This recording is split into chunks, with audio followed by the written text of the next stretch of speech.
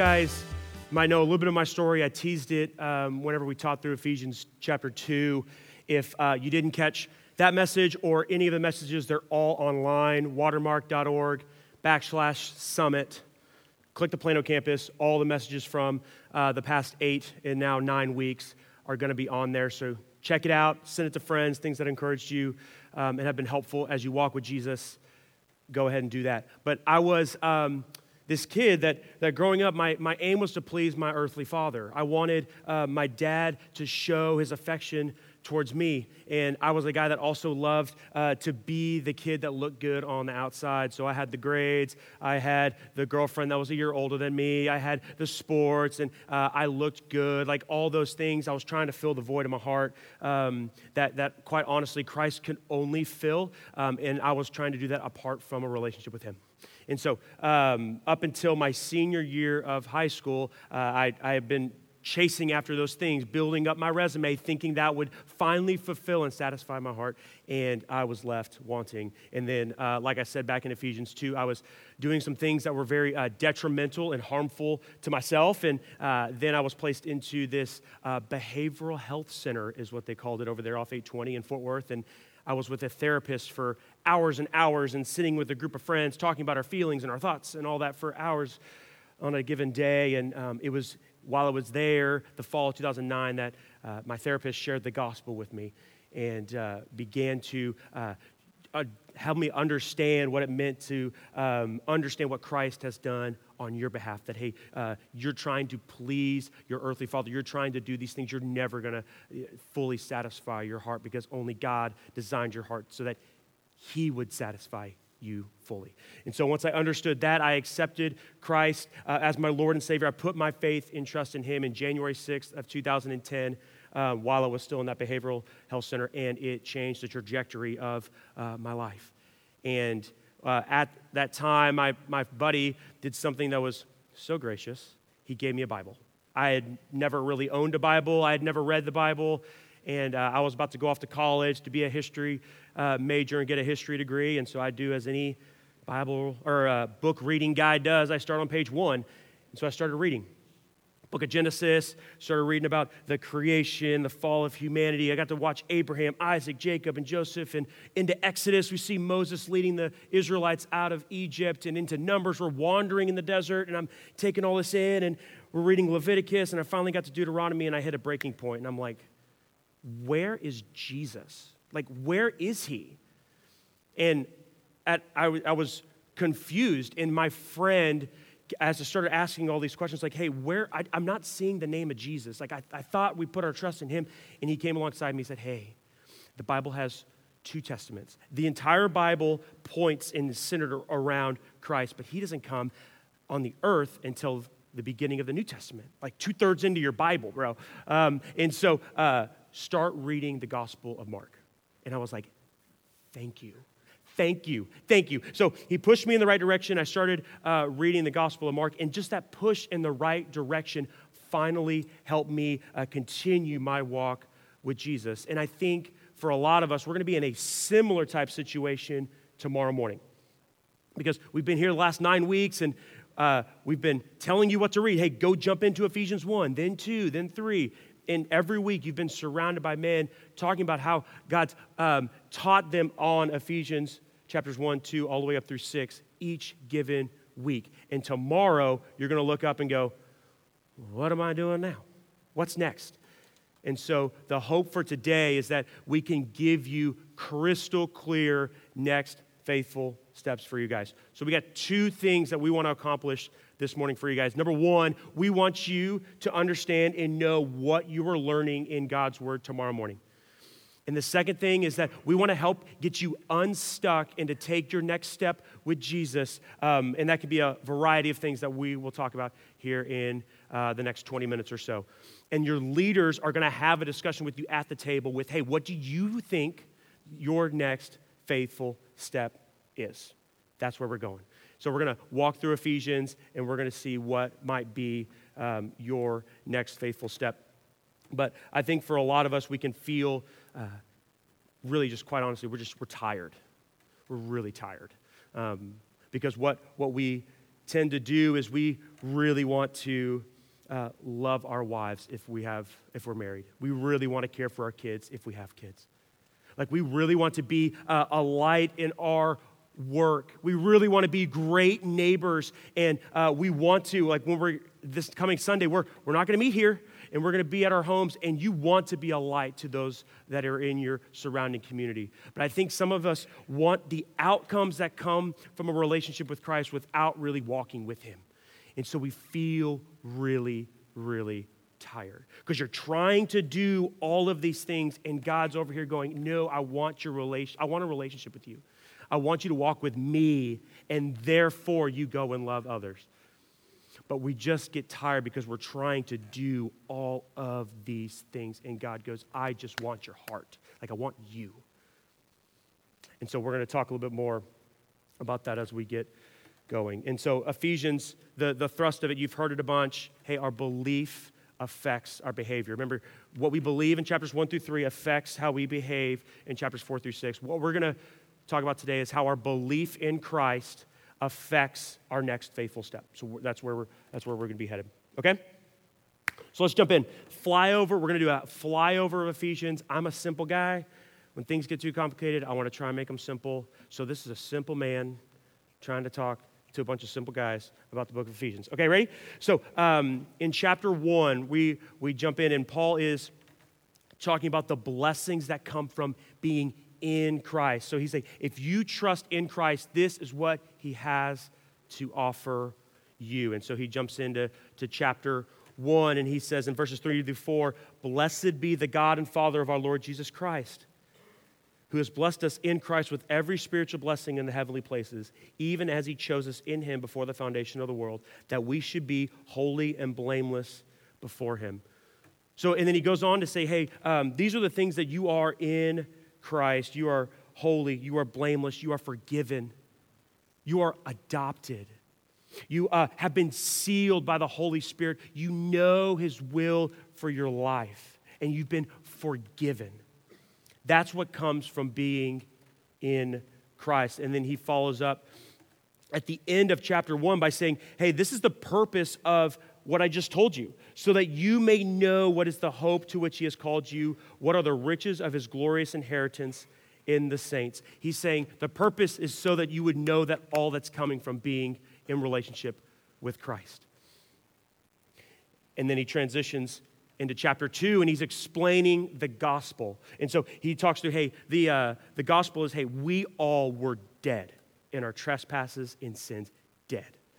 But God loved us so much, he sent his son to die on our behalf, to live the life that we couldn't live and died the death that we deserved so that we could have life with him.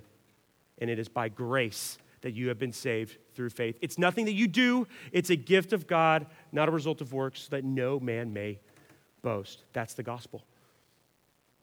And then he moves on and to the later part of chapter 2, and he says, therefore, in light of the gospel, remember that you, at one time, you Gentiles in the flesh, remember that you were at that time separated from Christ, having no hope and without God in the world. That's the only command in chapters 1, 2, and 3. Remember. Remember that you were at one time separated from God, and he loved you so much that he brought you near through his son. So we have the chapter 1, the blessings that come from being in Christ. He explains the gospel, and he tells us to remember. And then in chapter 3, he's going to tell us the plan and purpose for all of human history.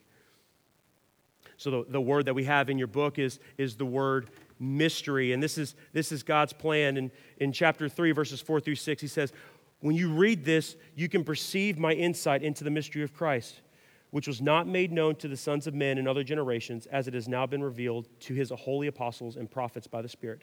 The mystery is this, that the Gentiles are now fellow heirs, members of the same body, partakers of the promise in Christ Jesus through the gospel. So the entire plan is for not just Christ coming and dying for the Jews, but for the Gentiles too. The Gentiles are the same partakers of the gospel. The saints, we are the same in Christ. That's God's plan to save the world. So that's it. The problem is that we're bored.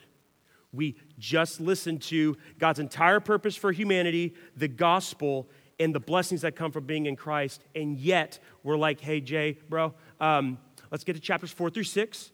Help me be a better father and husband. Tell me what to do, but don't tell me that I really don't have an abiding relationship with Jesus. I get that, but I really want to focus on doing more things. And the book of Ephesians is telling us, hey, what we believe about Christ is going to affect all of that. So don't let the doing drive what you're really believing. So trust in him. Walk with him. Don't try to fit in your relationship with Christ in the midst of doing other things. The only thing that you need to do is walk with Jesus. That's the only thing you need to do. Walk with him because he wants a relationship with you. And so we just get bored.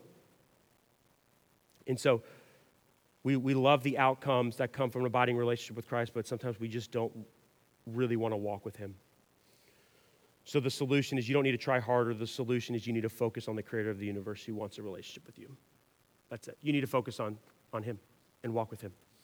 So chapters 1 through 3, we're talking about our belief. Then Paul makes a shift in chapter 4, and he starts to say, hey, let's now, therefore, chapter 4, verse 1, I, therefore, as a prisoner of the Lord, urge you to walk in a manner worthy of the calling to which you have been called, with all humility and gentleness, with patience, bearing with one another in love, eager to maintain the unity of the Spirit in the bond of peace.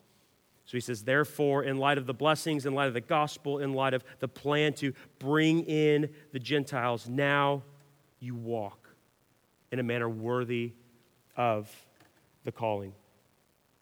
And so he goes on in chapter 4 to talk about, hey, now that you're walking in a manner, you need to get in the game, to use your gifts to build up the body of Christ. That you don't just attend church, you're a part of the church, to use your gifts to build up the body of Christ. That's the end of Ephesians 4.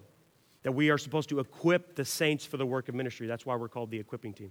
We come and equip y'all so that you could do the work of the ministry, to build up the body of Christ so that others might walk with him as well. And in order for us to walk in a manner worthy of our calling like we're supposed to in chapter 4, he goes on in chapter 5 and he's saying, hey, you need to bring your sin into the light. And so some of us get stuck here in chapter 5 because what's happening is we're sitting in rows on a Sunday morning and we're not sitting in circles throughout the week. And so we desire to bring our sin out into the light, but who do we have to talk to? I don't know anyone that's going to have a conversation with me. And that's why you guys love Summit, is because you're in circles. But yet you get done with Summit and Friday morning's going to hit and you're like, who do I have?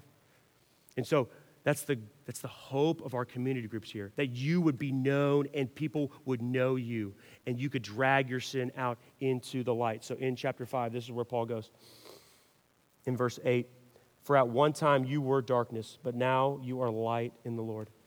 Walk as children of light, for the fruit is found in all that is good and right and true. And try to discern what is pleasing to the Lord. Take no part in unfruitful works of darkness, but instead expose them. Sin prevents you from walking in a manner worthy of your calling, and God wants you to bring your sin out into the light. So that's why we push so hard to community. We need you to get around other people.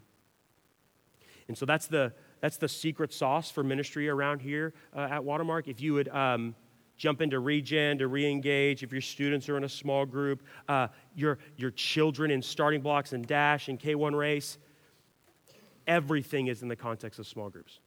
Like, we're just teaching God's word in the midst of small groups. You're going through a 12-step recovery program in the midst of a small group. You're working on your marriage in the midst of a small group. Like, that's it. We just want you to get in the midst of other people, looking at each other and saying, hey, this is where I've fallen short this week. This is where God's teaching me. And we want you to do that every single day of the week, not just on 2 9-week sprints of the year, right? And so bring your sin out into the light. If you're stuck and you don't have a group of men to be able to walk with, we want to help you. We don't want you to isolate yourself, and as Proverbs 18:1 says, seek your own desire and quarrel against all sound wisdom. We want you to walk in community. We can help you. Your leaders can help you, right? So we see the blessings that come from Christ in chapter 1 and 2. We see the gospel. In chapter 3, God's plan for humanity. Chapter 4, we're walking in a manner worthy of our calling. And in order to do that, we need to bring our sin into the light. And then chapter 6, he's saying you can't do it on your own. So in chapter 6, where am I at here? I lost it. Verse 10. Finally, be strong in the Lord and in the strength of his might. Put on the whole armor of God that you may be able to stand against the schemes of the devil. Did you catch it? Be strong in the Lord and in the strength of his might. It's his might. It's not yours. It's his armor. It's not yours. He's saying, I want a relationship with you, and I'll give you all of the power, all the strength, all the armor for you to be able to endure, because you can't do it on your own. So you don't need to try harder. You just need to walk with him. That's chapter 6. He's saying, walk with me. I'm going to give you all this so that you can withstand the schemes of the devil. If you're hearing me say, try harder, you've missed it. We want you to walk with Jesus. That's it. Have a relationship with him and take your next step so that you can walk with him. The blessings that come from Christ, the gospel, God's plan for humanity, walk in a manner, live in the light, and you can't do it on your own strength. That's the book of Ephesians. And so, some of you guys maybe want a really, I get this. I want a deeper relationship with Christ, but I just don't know how to get there. I want to be in God's word every day, but I just don't know how to quite get there. And whenever I'm stuck right here, this reminds me of a truth that we experience hopefully 2 to 3 times a day. And so my dad wasn't really a great cook growing up, but he would grill on a green egg, which if you have a green egg, it's amazing, really overpriced, but they are amazing. It's a grill that you can use, and my dad would grill from time to time, but my mom carried the weight of cooking for us in the home.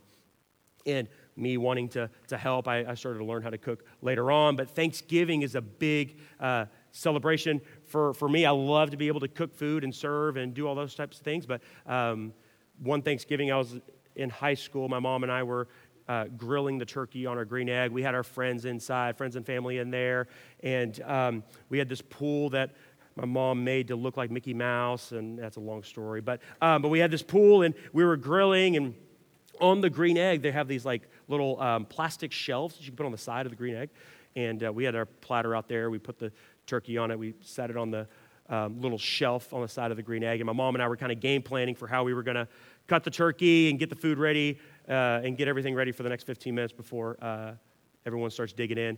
And while we were talking, the platter had slid off the shelf, took a one bounce off the concrete, the turkey did, took a one bounce and went right into our pool.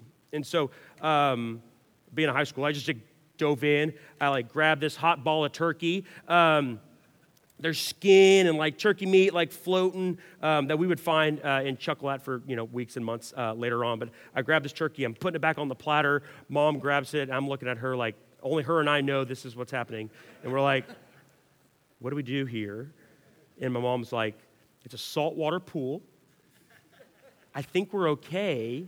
It's kind of like a brine. Let's just go with it. So we literally just grabbed paper towels and dried it off, and we cut it, and no one knew the wiser. And so we've also learned what Pyrex does on a hot stove. Don't do it. It explodes, and you get macaroni on the ceiling and all these sorts of things, right? So, but the thing about that Thanksgiving meal was, even though it was a fun experience, and we laugh about it, and every time we went back to that pool, we were reminded, hey, remember when the stupid turkey was in there? But that one meal didn't satisfy me and keep me alive to this day. That was one meal. And it didn't sustain me, and I'm not saying I'm alive today because of one meal that I had. It was really my mom coming home from TI, driving in from Richardson to Grapevine, Texas every single day and feeding me food. And really, a lot of it was forgettable. And I would just eat it and take it in, and I would grow. From a little kid to a toddler to someone in grade school through high school, I just kept eating, and I grew. And that's a little bit what devoting daily to God's word and being in a relationship with him is like. Sometimes we get stuck right here because we think every single day is going to be this Thanksgiving type experience where I'm going to get into God's word and tears are going to flow and my heart's going to be so moved and I'm going to learn so much and it's going to be so practical. And then we try that for 2 weeks and then we don't feel that experience anymore. And then we look at other people and go, wow, they seem to be experiencing a lot more than I am. And then we just quit. But what we don't see is the day after day getting to the table and just consuming God's word. And you're going to grow. It might not be this incredible experience, but get to the table every day. And don't eat alone. We don't want to eat alone. We want to tell other people, as we keep the illustration going, tell other people what we are eating, what we are consuming. Hey, these things are really unhealthy for me. God's word has been really, really good for me. Right? And so we want to keep getting to the table every single day because you're going to grow. Because it's God speaking to you and he wants to commune with you. And he wants a relationship with you. You're not going to have a Thanksgiving meal every single day, but you're going to grow. And so another thing that we talk about here on staff is a lot of us you see in the Bible, and you're remembered by how you finish. That's just kind of a line, because I don't know if you see in social media, but quote-unquote celebrity pastors and things that fall away and things like that. The way that you finished is how you're remembered. You see, Judas walked with Jesus a lot, and really when you're looking at the Gospels, he was a part of the disciples and did a lot of really, really great things, and yet we see how he finished. And yet we see Peter as well do some pretty terrible things. He denied Christ to his face 3 different times. And yet, what is he known for? Being faithful until the end, to shepherd God's people.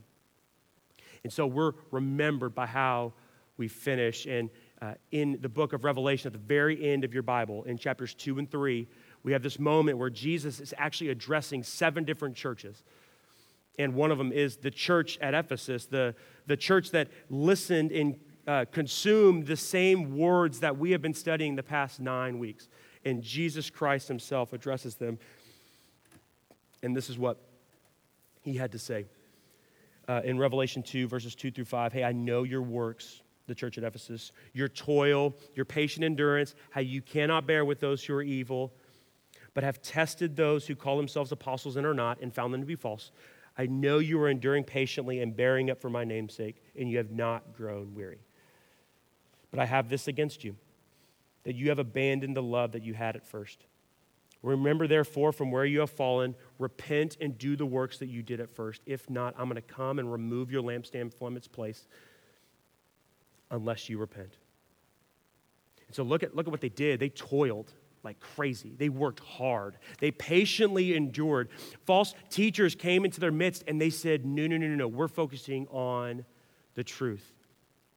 Look at, and Jesus is saying, hey, well, good job. You're doing all these things well, but I have this against you. You forgot me. You forgot the love that you had at first. When I think of the church at Ephesus, I think of Revelation 2. That this was a church that had a resume, that did a whole bunch of things, but yet they were working so hard to do good things, they forgot the one who's perfectly good. And we at Watermark Plano are in danger of doing the exact same thing. So if you're a guy that's like, yep, I attend Sunday services, I've been to Discover Watermark, I'm a member here, I'm serving, I'm in a community group, man, I'm in Dad U, I'm doing all these things, I jump into Summit, I'm actually leading at Summit, and you're forgetting your relationship with Christ, you need to repent and turn back to him and go, I'm only able to do those things because I love my King. And that's what we want for you. And so, man, if you, so some of your next faithful steps going from here could be, hey, I attend Watermark or I attend another church, but I'm not really a member where the elders are shepherding me. So maybe your next faithful step could be, hey, I need to jump into Discover Watermark and see what does it look like to become a member here at Watermark Community Church. Some of you all have gone through the membership class, but you aren't doing what Ephesians 4 is calling you to do, to use your gifts to build up the body of Christ. And so you need to jump in and say, hey, what does serving look like? Or Or maybe you are serving, but you feel like, hey, I have more to give the body of Christ, more gifts to give. Then you should jump into figuring out what leadership roles might look like around here. Or maybe you're doing this thing, hey, I'm consuming God's word. I'm a member here. I'm serving, but I'm consuming but not telling others what I'm learning. And so you need to jump into a community group. You're not being fully known. Maybe that's your next step. Or maybe some of you guys are like, yep, serving, community group. I'm a member here. I'm in God's word. I'm at Dad U. I'm at Summit. I'm doing Regen. Already did re-engage. And yet your wife is like, you're neglecting me. Like you are successful at your work, working 50, 60, 70 hours a week. You're a success here around with your friends at Watermark, but you are neglecting me. And your next faithful step is you got to cut some stuff out so you can go love and care for your wife and your kids at home. Because if you are failing at the home, but you are a success outside the home, make no mistake, you are failing. And so if you need to pare back on some things, hey, I'm gonna serve still, I'm gonna be in a community, I'm gonna do all these things, but I'm not gonna attend Summit this go around. Because I need to go care for my wife and kids, way to go. Because you're focusing on the things that are most important, right? And so we want to help you do all of those things, but make no mistake, it comes from a relationship with Christ alone. So we're in danger of being like the church at Ephesus, where we could be remembered as a church that did a lot of really good things, but yet forgot their good and perfect Father. May it not be said of us, and may it not be said of you. So we want to help you wherever you're stuck. So remember, we're going to jump into table time soon, and we want you to know two things. What are you going to be taking in for God's word tomorrow? And hey, take an inventory of your life. Hey, what is my next faithful step? What do I need to do in light of all that I've learned here through the book of Ephesians? And if you're stuck, your leaders can help you. And if they don't know how to help you, it can come up to the staff, and we're going to help shepherd you and take your next faithful step. We want you to walk with Jesus. That's our goal. And so we want to help you take your next faithful step. But let's be men who are all in serving and being in a relationship with our King. So, men, let's go.